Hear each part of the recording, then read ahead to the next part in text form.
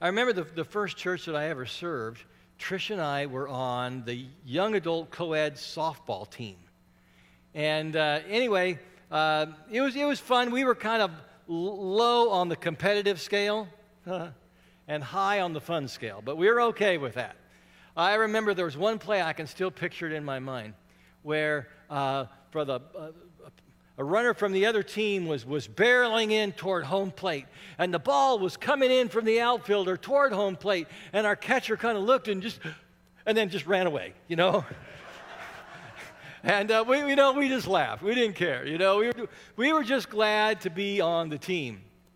Another kind of team that I was on was back in college. I was a part of a 60-voice choir. And one year, the day before our spring break tour, I had minor surgery done on an infected toe. Wow. And so the next morning I woke up, my toe's all wrapped up, it's swollen, it's throbbing, I didn't sleep all night, and I couldn't even get my shoe on. So I told a friend of mine, tell him I'm not coming. Well, he showed up about 20 minutes later in my room and says, Doc, who is our director, Doc says you have to come even if I have to carry you. So I went. That week I went to, I sang in a lot of concerts wearing black socks and no shoes. But that time Doc taught me that even when there are 60 voices, everyone on the team matters. Every voice is important. When you're sitting in the stands at a ball game, football game, volleyball game, it's pretty easy to tell who's on the team, right? Because they're wearing the uniforms. But when you come to church, it's different. I mean, some of us are wearing Faith Westwood shirts, but normally on a Sunday we don't. And how do you tell who's kind of on the team, who's not?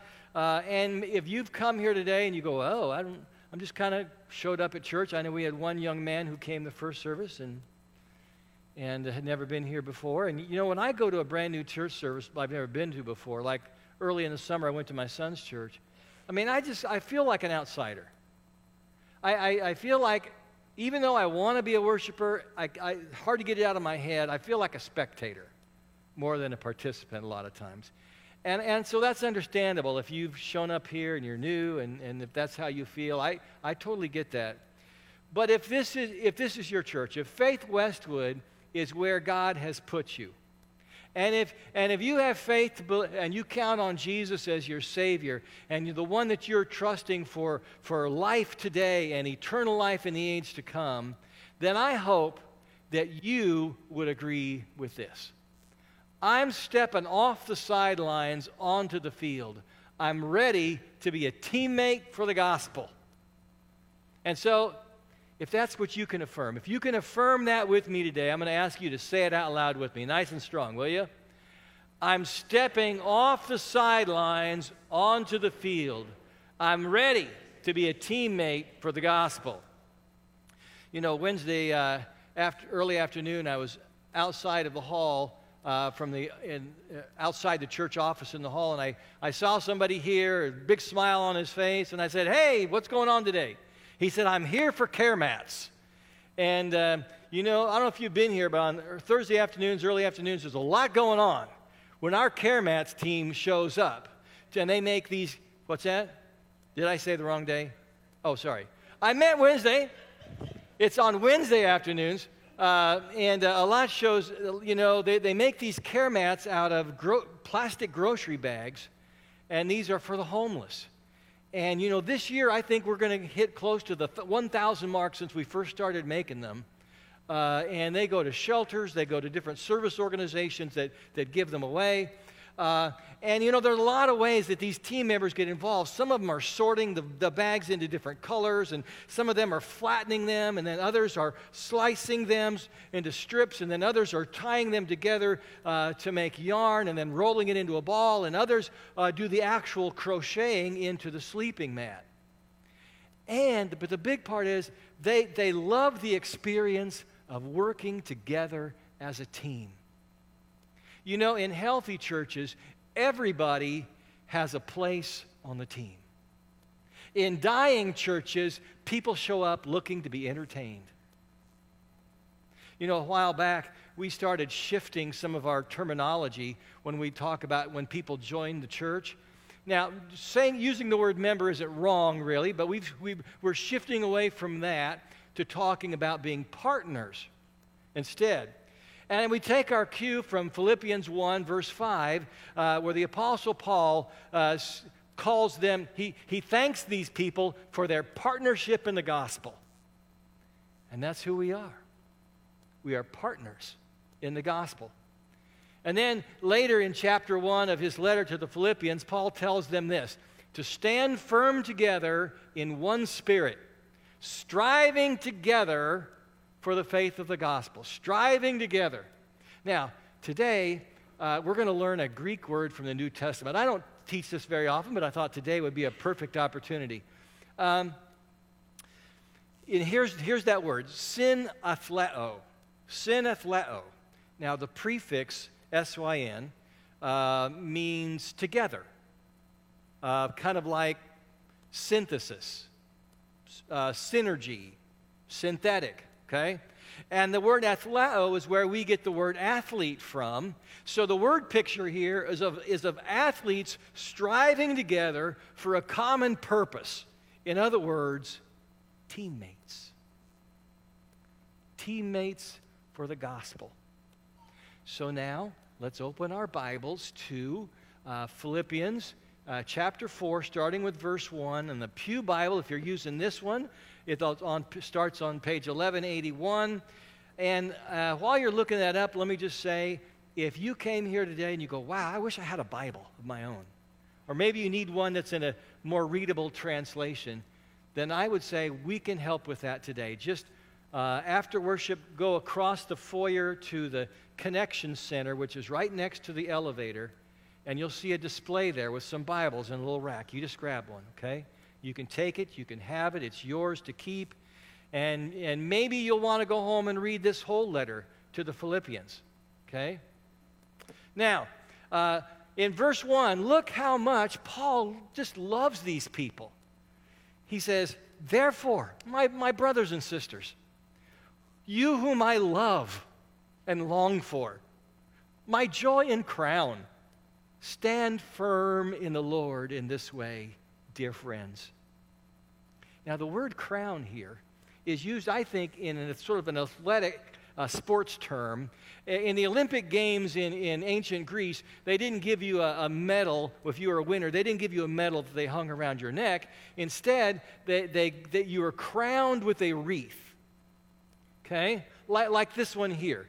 And they were made out of olive branches and twisted and shaped into that kind of crown. And so he's telling these people, you're my champion's wreath. Whenever you stand firm in the faith, I mean, that's the crown. That's my reward. And then in verse 2, we find something really unusual here. Paul stops and he addresses two women. No doubt they are leaders in the church. And he says, I plead with Euodia and I plead with Syntyche to be of the same mind in the Lord. Now, apparently, they are not of the same mind about something, and it's causing a little rift between them and maybe even in the church as a whole. And notice, Paul does not address them as a pair, okay? He recognizes their divide. So he said, I plead with Euodia. I plead with Syntyche. And he wants them, though, to come together and resolve their differences. And notice, he's not blaming either one of them. But he also recognizes they may need a mediator. So verse 3 starts out, yes, and I ask you, my true companion. Well, who's he talking to? He doesn't say. The truth is we really don't know. But I think the best theory is that he's talking to Epaphroditus. He's the one who brought the letter. He's from Philippi. He brought the letter from Paul to them. He's probably the one reading it to them right now and when they get it. And so he's appealing to Epaphroditus to be the one to help bring these two women together. He says, yes, I ask you, my true companion, help these women. since they have contended at my side in the cause of the gospel.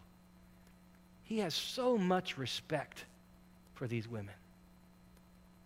And the phrase, contended at my side, is that same Greek word that we saw before, synethleo. These women are Paul's teammates.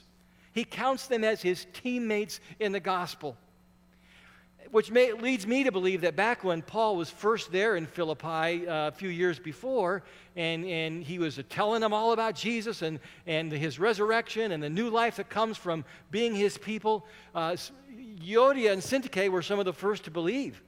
And they were Paul's big supporters, and they were out there sharing the good news of Jesus with them and telling us how he has changed their lives.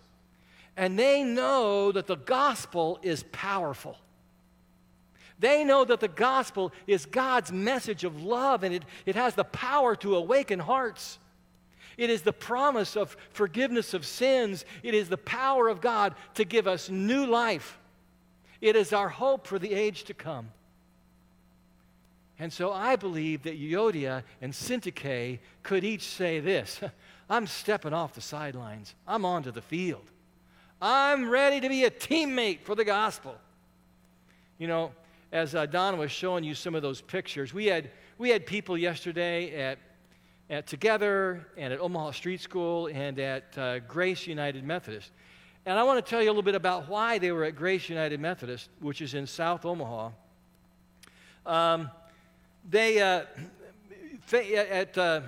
Faith Westwood has decided to be a partner, our church council decided as to be a partner with Pastor Juan Carlos Veloso and his wife Marite, who've been appointed to start a new Hispanic church at that location. So when our people showed up there yesterday to help out, to improve the building and the grounds around it, I mean, they weren't doing any preaching. They weren't going door to door with leaflets and saying how this new church is kind of getting started and it's going to launch in the spring. But they were partners. They were teammates in the gospel. You know, two of our biggest opportunities to serve happened earlier in the summer. And one of those was Vacation Bible School. I don't know if you know this, but in the last 2 years, our attendance, the number of kids we have at Vacation Bible School has more than doubled. 2 years ago, we had an average daily attendance at VBS of 110. This year, if you count both the morning and evening sessions, we had an average daily attendance of 236. I mean, we're blowing the roof off the place. And let me tell you, it takes a lot of people to be a part of this. I'm here to tell you that VBS is no longer a children's ministry project. It is a church-wide project. It's a church-wide event now. And there are all kinds of opportunities for you to be a part of it, things you might not even thought of before. We need people doing snack prep and security and first aid and room setup and registration, and the list goes on. You know, the other big serving opportunity that we had back earlier in the summer was our fireworks stand, which is how we have been able these last few years to offer Vacation Bible School for free. We pay for it through the fireworks stand. Now, this year, I didn't get to come as much. I only got to come for a couple hours one time. But some of you I know were there a lot. Some of you showed up almost every day. There was one guy who spent nearly every night sleeping there in the fireworks tent guarding the merchandise. You know, the number of hours that it takes to pull that off is just really staggering. And, of course, we've got two couples that are the main core of that, Leah and Brian and Cammie and Travis. But it just takes more than them. It takes a team. So let's say it again, shall we? Our big statement. I'm stepping off the sidelines onto the field. I'm ready to be a teammate for the gospel. So you still got your Bible open? Let's look at Philippians 4, verse 3 again. Paul uses another term to refer to Euodia and Syntyche and a guy named Clement. He calls them, do you see the word? His co-workers. Co-workers. Throughout Paul's letters, he uses that a lot to refer to different people. He uses it for Epaphroditus, Aquila and Priscilla, Timothy, Mark, Justus, and others. And then he uses similar terms for people like Phoebe and Titus and Mary and Andronicus and Junia and many more. And the revolutionary thing about being on Jesus' team is that it crosses all boundaries. This was revolutionary in the first century. I mean, the church, the people of Jesus Christ were the only ones doing this. Gentiles and Jews on the same team. Women and men on the same team. Slaves and free on the same team. Poor and rich on the same team. Even in the first decades of the Christian movement, people from the Middle East and people from Europe and people from Africa were united by their faith in Jesus. And they loved each other like family. You know, I think one of the biggest divides that we find here in our community are between those who are active in a church and those who have no faith community. And we are trying to break down that wall. Have you noticed across the street here at the park, you'll see the basketball court, and on the fence around it now, this summer have been these large banners. There's two of them, one on each side of the corner. And it says casual basketball. And on Thursday evenings, it gives the time. And then at the bottom, it says, sponsored by Faith Westwood United Methodist. And so we have a few people who have said, yeah, I'm going to show up at that every Thursday that I can. And what they're doing is looking just to do nothing more than build relationships with people in the neighborhood and believe that God is going to be in that. So I'm going to tell you more about that next Sunday, okay? You see, Jesus is building a team of people who are breaking across boundaries and barriers so that we know that the gospel, the good news, is for all people. He wants us to bring life and hope and love to all people.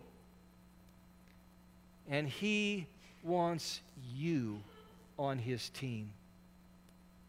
I hope that you can say, yes, I'm going to do it. I'm going to step off the sidelines. I'm going to get onto the field. I'm ready to be a teammate for the gospel. Now, you might ask, what prompted the Apostle Paul to write this letter to his friends in Philippi?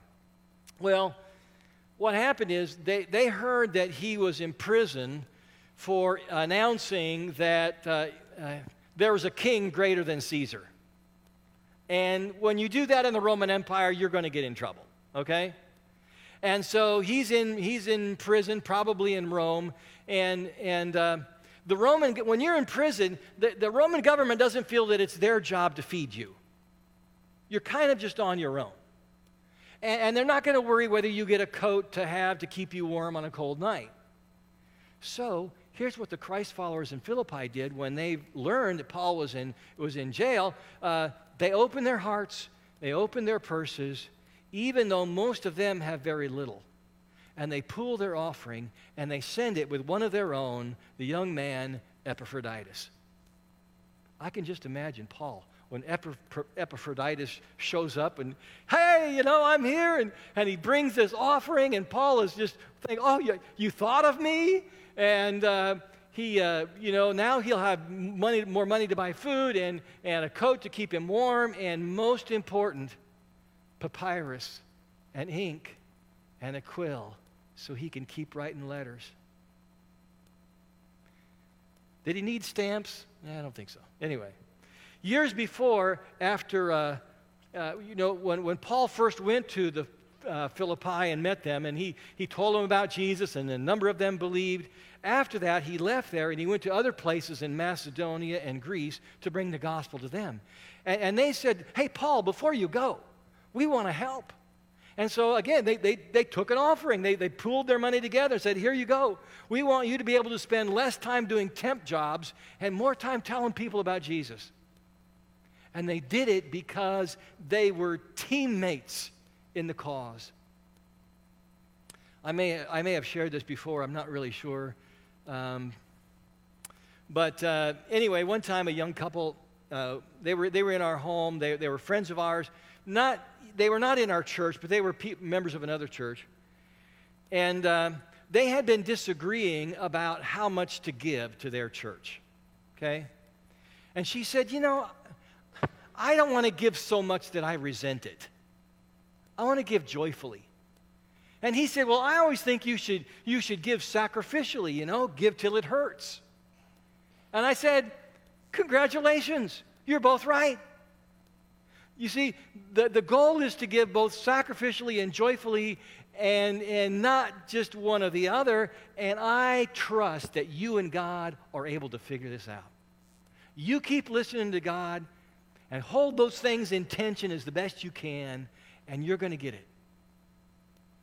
One thing I know as your pastor is that I don't want anybody giving or serving out of guilt. I don't want anybody serving or giving out of pressure. I want everybody serving and giving out of gratitude.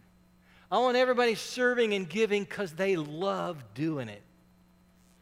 Now, maybe you're here today, you go, I don't know if I'm even on this team. I don't even know if I'm on Jesus' team or even what that would look like. I totally get that. And I don't mean in any way to try to pressure you, but I also believe that Jesus is calling you.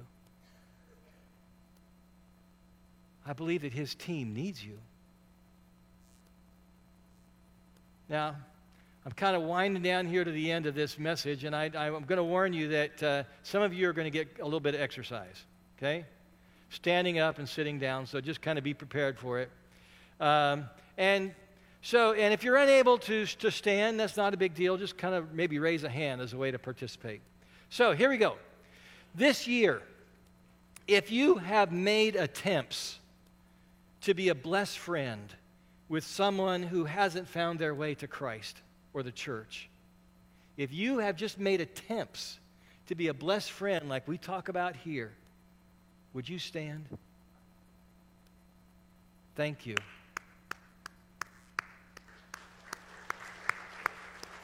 You are a teammate for the gospel. Thank you. This year, if you have personally served or given food for a funeral luncheon where the Word of God comes out every time, would you please stand? Thank you. You are a teammate for the gospel. This year, if you have gone on a mission trip or you have gone on one of our summer of service opportunities, would you please stand? Thank you. You are a teammate of the gospel. This year, if you served on our grounds around our building, mowing, mulching, weeding, planting, landscaping, adding to the beauty of our campus, would you please stand? Thank you. You are a teammate. You are a teammate for the gospel. This year, if you have served at or for Central Middle School, our school next door, including this coming weekend, you'll be at Taco Tuesday, so I'm counting you as well. Would you please stand? Thank you. You are teammates for the gospel. This year, if you have helped making care mats for the homeless, or making greeting cards sent out to the grieving or the homebound, or prayer blankets for those that we are praying for, any of those care mats, the greeting faith cards, or the prayer blankets, will you please stand? Thank you. You are teammates for the gospel.